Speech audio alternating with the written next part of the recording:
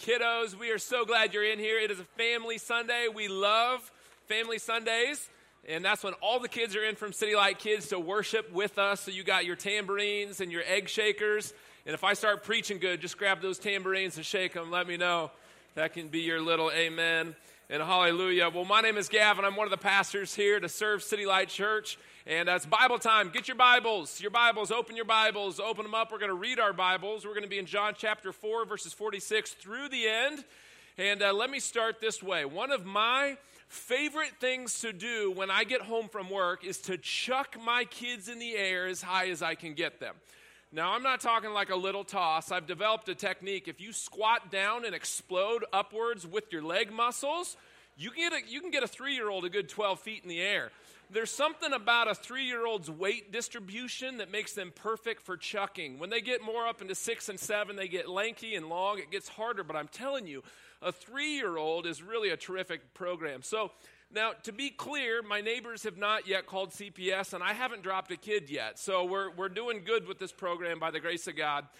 My lawyer said that I need to say don't try this at home, and so I don't promote this activity, but I do participate in it myself. Now, my kids, this has become their favorite moment of the day. When I come home and chuck them, chuck me, Daddy, my turn, and they fly in the front yard.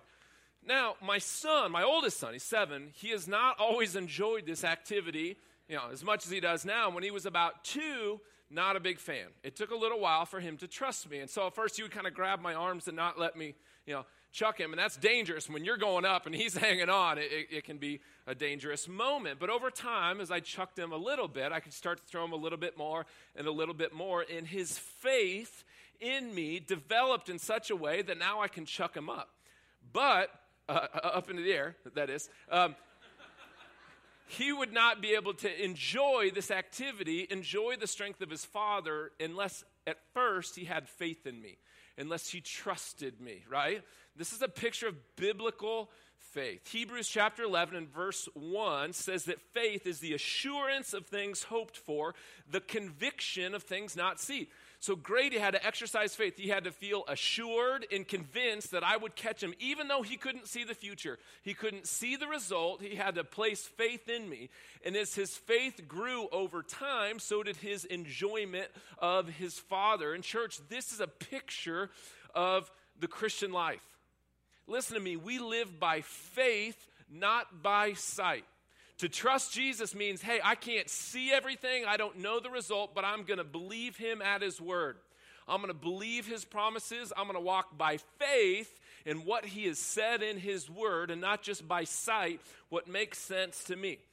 And God's design for us is that we would grow in our faith over time. See, faith is like a muscle. How do you grow your muscles? I clearly don't do it, but Josh does. We grow our muscles by exercising them. The more you use your muscles, the stronger your muscles become. It's the same way with our faith. The way we grow our faith is exercising our faith. Exercising our small faith leads to a big faith, and it leads to experiencing more of God. Now, to be clear, faith has a starting point, okay? There is an initial moment where we have what's called saving faith. That's where we say or we trust Jesus, place our faith in Jesus to save us from our sins. It means we confess that we are a sinner. We have not lived up to God's standard. We believe that Jesus has come, died, and rose to give us forgiveness and new life. And we place our faith in Jesus. That's where it begins. But then, throughout the rest of our lives, God's agenda in our lives is to grow our faith, to teach us to trust him, to mine this book for its word and its truth and its promises, and to believe it even when we can't see it. His agenda is to grow our faith. And so some of you guys know my story. My initial, saving faith moment happened when I was about a junior in high school. I trusted Jesus. He saved me from my sins. I had faith. But over the last, 20 years, God has been growing that faith, teaching me how to trust him more. And it's been when I exercise faith that my faith grew. So I remember getting out of college and having my first kind of big boy job, and I got a paycheck with a comma in it. I had never seen a paycheck with a comma. I didn't know what that little thing meant, but then I cashed it and it was good. And all of a sudden, I had to decide, am I going to tithe to the local church and give to God? And all of a sudden, my tithe check has more zeros. And it was a step of faith. I had to actually, these are real dollars, and I have real needs, and am I going to trust God in this? we just made a decision early on, we're going to do that. We're going to tithe. And guess what? It was a hard step of faith then. God has grown that faith in us over time. A few years ago, when Chris and I had the infamous Jimmy John sandwich, dude, we should plant a church. I think God's calling us into this. That was horrifying. I mean, there was no site. It's not like this is City Light number 4 and we've got a good track record. It's like, what is City Light? It was that first step of faith. Is anyone going to come? Are we making the dumbest decision of our lives?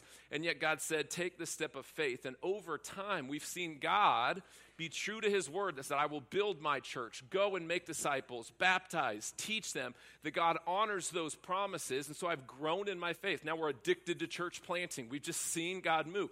Over time, God grows us in our faith. And what we're going to see today is really a prototype of a man who is growing in his faith. We're going to see an affluent and influential man. He's an official in Herod's regime. And he's going to come to Jesus, and we're going to see him progress at the very beginning as a very little faith. He comes to Jesus just to get something from Jesus. But we're going to see Jesus skillfully mature this man's faith. And by the end of our 9 verses that we're going to study today, we're going to see that this man has a faith that is multiplying to the people around him. And he serves as an example to us of a growing faith. And so what I want us to consider this morning is, are we exercising faith in Jesus? Are we believing him in his word? Are we honestly trusting him in this moment? Number 1, have you placed your faith in Jesus to become a Christian? We're going to talk about that. And furthermore, if you have, are you more faith-filled this year than you were last year? Are we as a church trusting God, believing God's word and God's promises more this year than we were last year? My longing for this church is that we would trust Jesus. We wouldn't just talk about faith, we would exercise faith, and we would trust Jesus, and we would get to experience and enjoy more of him because of it. So let's get into our verses. Chapter 4. We got 9 verses this morning. It's this official that comes to Jesus, and we're going to see his faith progress. And I want to show you kind of 3 phases of his faith as we walk through this verse by verse together. So the first thing I want to show you, verses 46 through 48, I think we see a picture of a weak faith, okay? So this is going to be point 1. I would define it this way. A weak faith is wanting the power of Jesus more than the person of Jesus. I know this is how I started. I didn't love Jesus right away. I just wanted saved from some things. I wanted some answered prayers. And this is where a lot of us begin, and this is where this man begins. He wants the power of Jesus more than the person of Jesus. Let's look at it. Verse 46. It says, so he came again to Cana. That's Jesus. Jesus came again to Cana in Galilee. This is in the north, where he had made the water wine. So remember, Jesus, life of the party, starts his ministry in Cana, #water to wine. Then he goes down to the south, where he has a baptism ministry, or so do his disciples, and John the Baptist gets insecure. You remember that. He comes back up through Samaria. That was last week. He meets with the woman at the well. Now he's back up in the north. So he already did his first miracle in this town, so he's got a reputation. This guy works miracles. He's powerful. And so there's a crowd surrounding Jesus. They're looking at him as a miracle worker. We read on. It says, and at Capernaum, there was an official whose son was ill. So here's this official. He's got an ill son. It says he's from Capernaum. Capernaum was about 18 miles away. It was down the hill. It was a fishing village right on the Sea of Galilee, 18 miles away. Verse 47. When this man heard that Jesus had come from Judea up to Galilee, he went to him and asked him to come down and heal his son, for he was at the point of death. All right, this is the setting of the story, right? There's a man, a very wealthy man. He's a man that has everything he could possibly want except for one thing. His youngest son is ill. He's extremely sick, and he is about to die. Now, as a parent, I know there is nothing I wouldn't do for my kids. And there is no worse feeling in the world than when your child needs something and you can't provide for him. That's this man in this moment. Here's his father. He's got power, he's got connections, he's got influence, and none of that serves him in this moment because it can do nothing for his dying son, and so this man is desperate. And so he hears that Jesus, the one who turned the water into wine, is back into Cana. And so you can imagine the hope fill this man's body as he knows there's a miracle worker, and this is his last hope and his last chance. So he gets on his horse, he marches the 18 miles, galloping through the hills up to Cana. You can picture him out of breath, but longing to get to Jesus, and he gets before him, and he begs this man, this carpenter, to help his son. Now that word in verse 47 that he asked him, let me nerd out, it's a progressive verb. In other words, he didn't just ask him, he asked and he kept asking. He asked and he kept asking. He's a persistent, he's begging. And you can imagine the contrast. Here you've got this highly influential, rich political leader on his knees holding the hands, the calloused hands of a blue-collar carpenter, begging him for him to do something. And so the stage is set. Let's look at how our compassionate Lord Jesus replies, okay? Verse 48, what's he say? So Jesus said to him, unless you see signs and wonders, you will not believe. Okay, can we keep it real about Jesus' reply for just a second? This man's out of breath, he's journeyed, his son is dying, he's on his knees, and Jesus does not exactly go positive, encouraging K-Love. Did you notice this? It's like, Lord, you could probably use to take some counseling classes from Pastor Joe. Like, this guy's kid is dying, but let me show you something. Jesus is masterful. Obviously, he's God, but he is a masterful teacher. Watch what he is surgically precise in his response. He knows exactly what he's doing. The man's begging, show me a miracle, do something for me, I need something from you. And he says, unless you see signs and wonders, you will not believe. Let me show you what he's saying. First off, he uses the plural form of you here. Unless you guys, Pastor Cameron, we're back from Kentucky this week, he'd say, unless all y'all see signs and wonders, you will not believe. I wish I could preach like that. Man eats squirrels on a regular, and I love him. It's a great East Kentucky or East Tennessee boy. Unless all y'all, and so what Jesus does, he uses this moment where this man is desperate before him as an opportunity to correct not only this man, but the entire crowd. You see, they had come around him to see a miracle performed. Jesus had become nothing short of a religious sideshow in this community. He's a miracle worker, he does signs, and he does wonders. And what Jesus is doing for both the crowd and for this man in particular is redirecting their attention away from the sensationalism of the miracles and right to he himself. His goal is not just signs and wonders and to receive things from Jesus, but to believe in Jesus.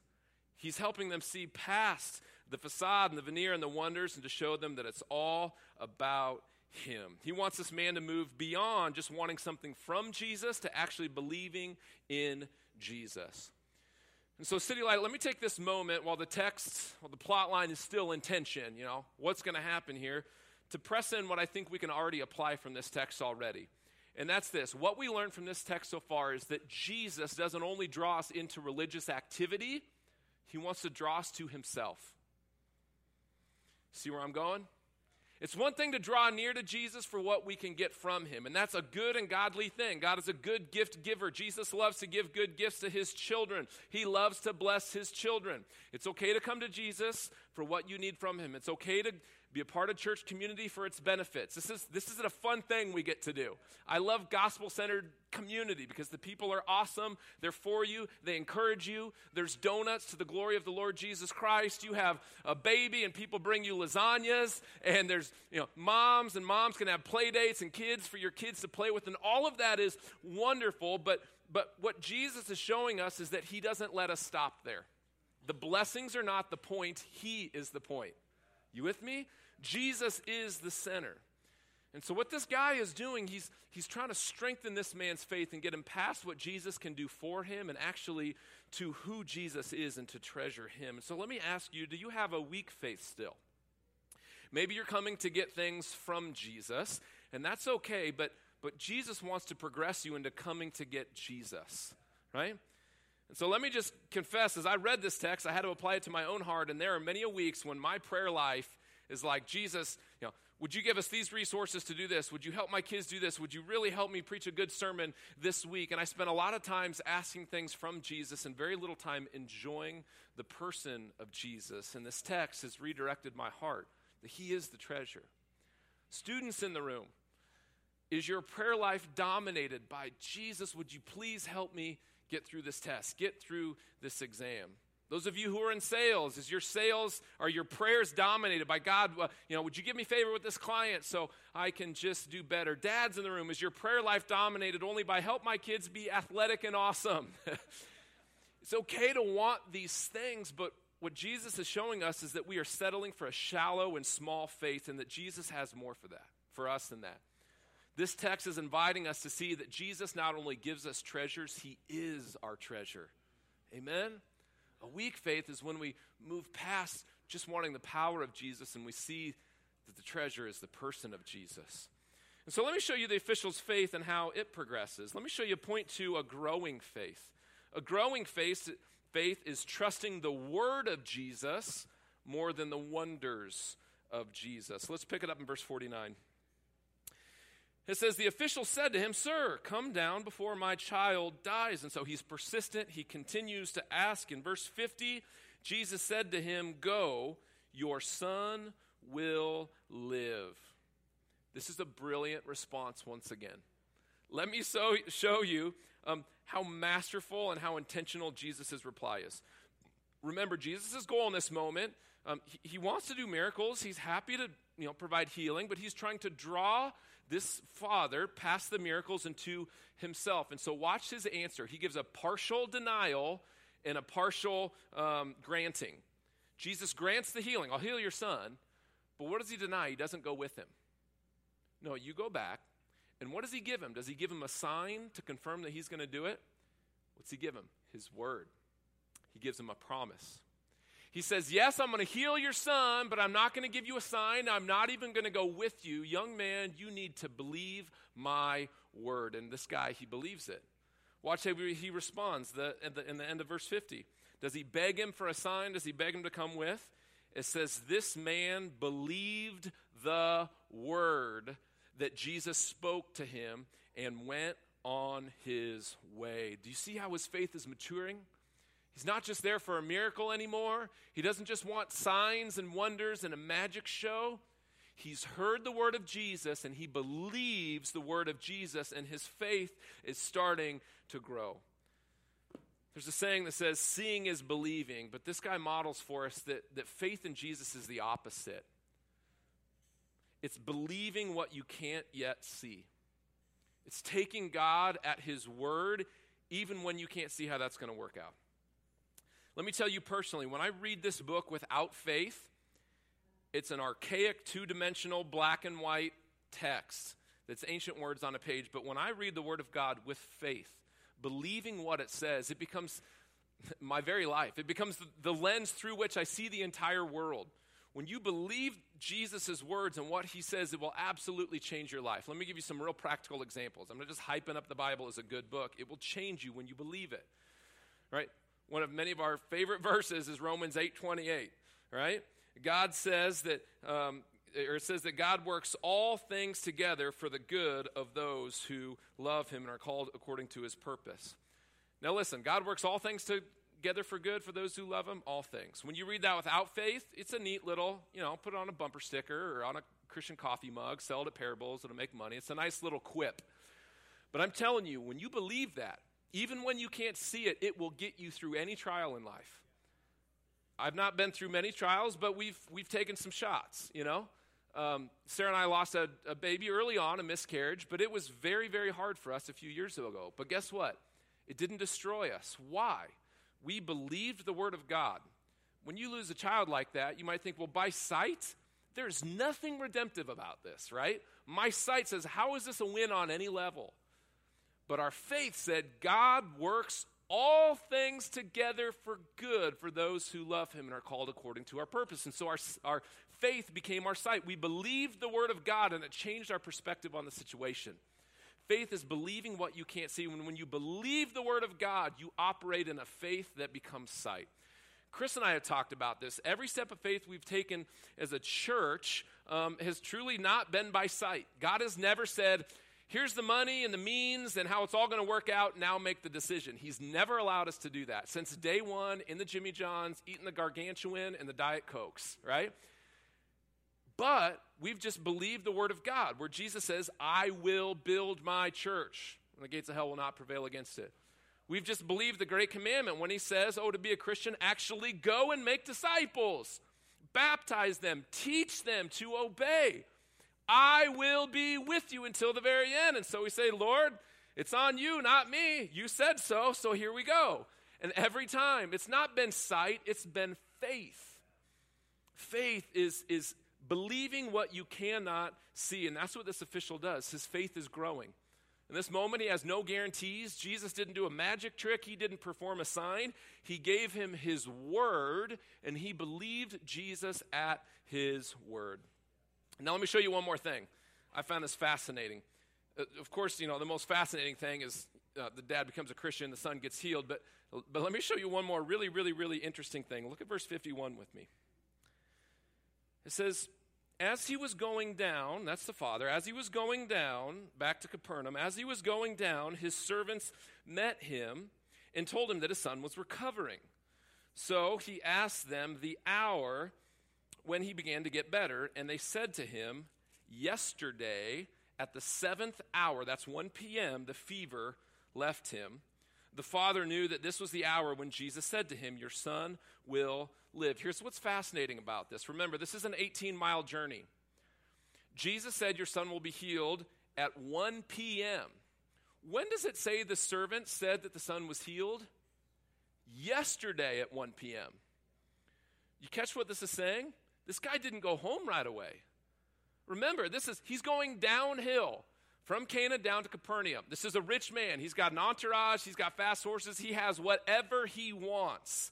And yet, he doesn't rush home that day. Why not? We don't know. The text doesn't say, so we can't write it in. We can speculate. Maybe he had some family in Capernaum, and while he's there, he wanted to visit them. Maybe he had some business, or in Cana. Maybe he had some business in Cana that he wanted to attend. Maybe he wanted to hang out with Jesus' disciples for a little bit. We don't know.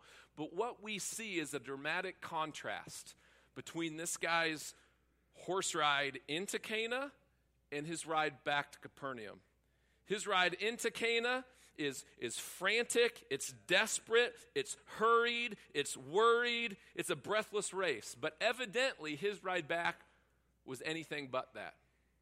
You know what the difference was? Faith. He had faith in the Word of God, and even his disposition in the unknown changed. So the question for us is, which one of these rides describes your life? Is it frantic and anxious? Or is it peaceful and at ease? I mean, really, I think that's a good barometer, a good litmus test for the faith in your life. Listen, to be honest with me, on my best days, I am at ease. I'm laid back, trust the Lord, I walk in peace, plenty going on in the family and with the church, but I'm at ease. I just trust the Lord. And on my worst days, I think it's all about me. And my life looks like the first horse ride. Frantic, stressed out, anxious, got to do it, got to get it done. And the difference is, am I operating out of trust in Jesus? And so City Light, what I want to call us to is a growing faith. More and more, we would rest in the Word of God. Amen? Even in our trials, God's working all things together. God's going to do the work. We can rest in His promises. And so again, this exercise or this faith thing, it's like a muscle. I want us to grow in this, to trust Jesus in the moment, in the present tense. Now let me show you kind of the end of this story. Let me show you, the final fruitfulness of this man's faith. And here's the last point. Kind of the last progression is a multiplying faith. A multiplying faith is a belief in Jesus that impacts lives around you. Look at the last two verses, 53 and 54. It says, the father knew that this was the hour when Jesus had said to him, your son will live. And he himself believed, and all his household. This was now the second time this was the second sign that Jesus did when he came from Judea to Galilee. It's the third time the word believed is used in verse 53. And each time it's used with more assurance. And here's what's happened. This guy has matured in his faith from believing Jesus could give him something to believing that Jesus is the Lamb of God who takes away the sins of the world. The context of this implies he's now a fully committed believer in Jesus. He's gone from just moved beyond wanting the power of Jesus and the wonders of Jesus to realizing he is the Son of God who came to do what he said he came to do. And he is now a Christian. And can I tell you that his conversion is actually the greatest miracle in the story? Him coming to faith in Jesus is actually the punchline. It's not the healing. The healing's wonderful. Jesus healing this young man, yes, it shows us God's compassion, God's power, God's love, but the punchline is that the old man gets saved. Think about this. The young man's physical healing was temporary in nature. Is this young man alive today? No, he died, right? I don't know if he bought him another 3 years, or maybe he died an old man. But what we know is that his physical healing was a temporary healing. He died again, but there was an eternal healing that happened. And that's when the Father placed his faith in Jesus. That's the greatest miracle of all. Furthermore, verse 53, not only did he believe, but all of his household also. So his trust in Jesus became contagious in his context to the people around him. Not only did he get saved, but his kids saw his faith and they placed their faith in Jesus. The workers in his household, which that word household would include, apparently a number of them placed their faith in Jesus. They became a believer in Jesus because they saw his what? Faith in Jesus.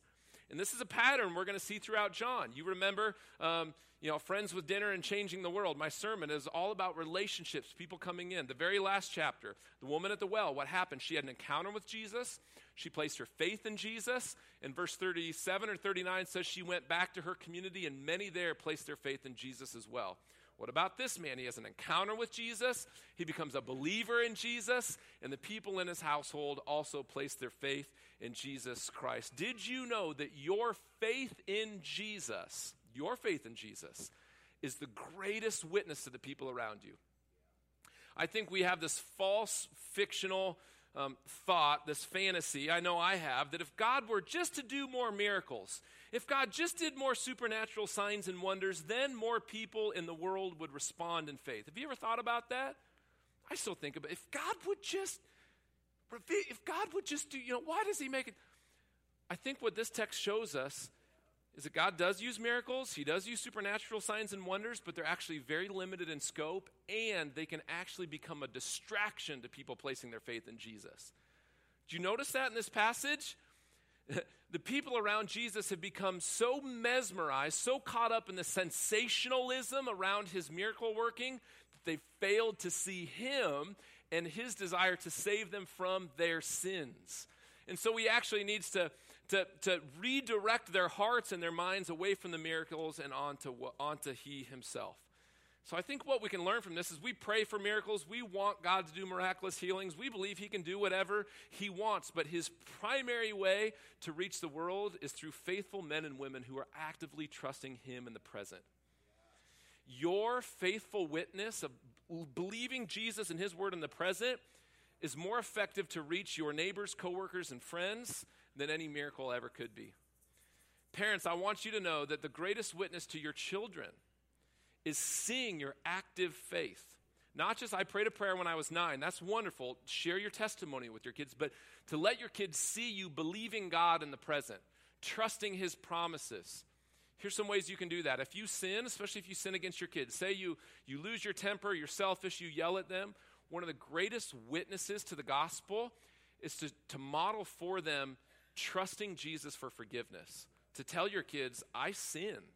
I disobeyed God by losing my temper and yelling at you, and I'm asking for your forgiveness, and I'm asking God for his forgiveness. And they're seeing you trust Jesus for forgiveness. If you write a tithe check, if you give money generously, bring your kids into that. I think one of the greatest witnesses, I know it was for me. I saw my parents, we grew up kind of, lower middle class. We didn't have a lot, but I remember my parents giving generous sums to the church. That left a witness on me. I knew that's not easy for them to do, and I watched their faith. That had an impact on me. So let your kids see that. Pray together with your kids. God, would you provide? Would you provide everything that we need? Your faith in the present will be the greatest witness to them. And can I also say for us as a church family, you guys, this will be our greatest witness. Our greatest witness will not be me preaching nice sermons about how, City of Omaha ought to have faith. It's when we express faith as a church family. We could very easily just, play it safe and start to just do nice church and preach some nice sermons and, set up some endowment giving and some backup funds and to really insulate this thing and kind of protect what God is doing. We've got a good thing going on. There's donuts for crying out loud. What else do you want, People are meeting Jesus. We got a fun thing here. But no. What if we continue to take steps of faith? What if we continue to trust God? I am convinced that our greatest witness to this community and to the nations will be our heart posture, trusting Jesus, believing his word, that he wants to save more, that he wants to do more, that he wants more glory and more worship and more of our city and more of the ends of the earth's reach for his glory. So I want to trust Jesus that he would give us a multiplying faith. Amen, church? Let me end with this. I'm going long. I want to end with, two things. Not done yet. Number one, every opportunity I get, especially in the Gospel of John, I want to make explicit opportunities for people in the room to trust Jesus, to place their faith in Jesus for the first time if you have not. The theme verse of this baby is John chapter 20 and verse 21. John says, I write these things that you may believe, and by believing, experience life in his name. So why did John record this story of the dad with the sick kid? So that you would believe, that we would see his faith in Jesus, and you too would become a believer in Jesus and have eternal life in his name. There is no other name given under heaven by which men are saved but the name of Jesus Christ. And so I want to invite you this morning. How did this man become a believer? He believed the word of God. He believed it. And that's the invitation for you this morning. Listen to John chapter 5 and verse 24. Just the very next chapter says, truly, truly, I say to you, whoever hears my word and believes him who sent me has eternal life. Now listen, everyone in the room is at least halfway there. You've heard the words of Jesus. You have heard the good news of the gospel. Step 2 is to believe it. And so if you haven't yet believed it this morning, would you believe it for yourself, that you are a sinner undeserving of God's love, in fact, deserving of God's wrath, and yet Jesus came as your Savior, not just the Savior, but your Savior. And would you receive him as Savior and Lord this morning? He would gladly forgive your sins, come into your life if you would humble your heart and welcome him. And second, can I just end by reminding all of us of the good news of Jesus Christ, that guess what? This whole thing isn't based on our faithfulness to God, but actually God's faithfulness to us. Isn't that the good news of the gospel? Yes, Jesus wants us to grow in our faith, but listen, we're not perfect in our faith. We've blown it in our faith. We've been unfaithful to God. We have not believed the promises of God, and yet Jesus has been faithful to us. He's been faithful where we were faithless. And it's not our faith in Jesus, it's Jesus' faithfulness to us that holds us in the love of God, eternally secure, safe in him, because Jesus paid it all. Jesus is the ultimate faithful one. Amen? Amen. Let's respond by the taking of communion this morning. It's in communion that we remember that Jesus has been faithful to us, in fact, faithful all the way to the cross. Listen to 1 Corinthians 11. This is our instructions. It says, the Lord Jesus, on the night when he was betrayed, took bread, and when he had given thanks, he broke it and said, this is my body, which is for you. Do this in remembrance of me. In the same way also he took the cup after supper, saying, this cup is the new covenant in my blood.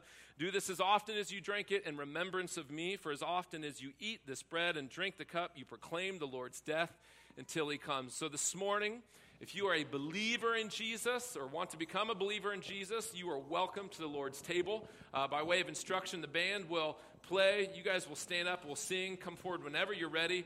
They will break the bread for you. You dip it in the juice, partake that way. Food allergies, you've got a special station in the back. Additionally, we have a prayer team in the back.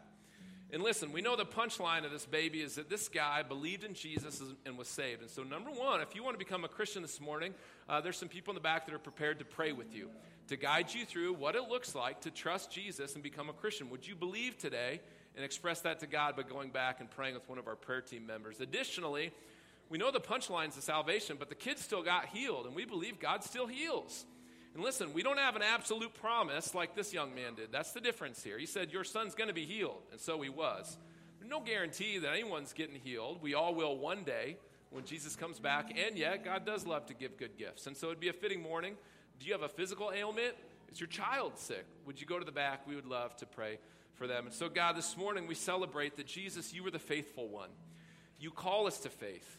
And yet, God, we have been unfaithful. We have not believed your word. We've lived out of what we can see and not out of what we believe and what you say. And yet, Jesus, you are the faithful one. You came to be faithful on our behalf, and you were faithful to the Father, obedient to him, even to the point of death on the cross. And now, Jesus, we trust you. We believe you. And Father, more and more would we be faith-filled and would we be faithful. Help us to believe the word of God, not just as some archaic text, but the very word of God to guide and orient our lives. Oh God, make us more faithful to you this year than ever before. We now remember you as we celebrate communion. In Jesus' good name, amen.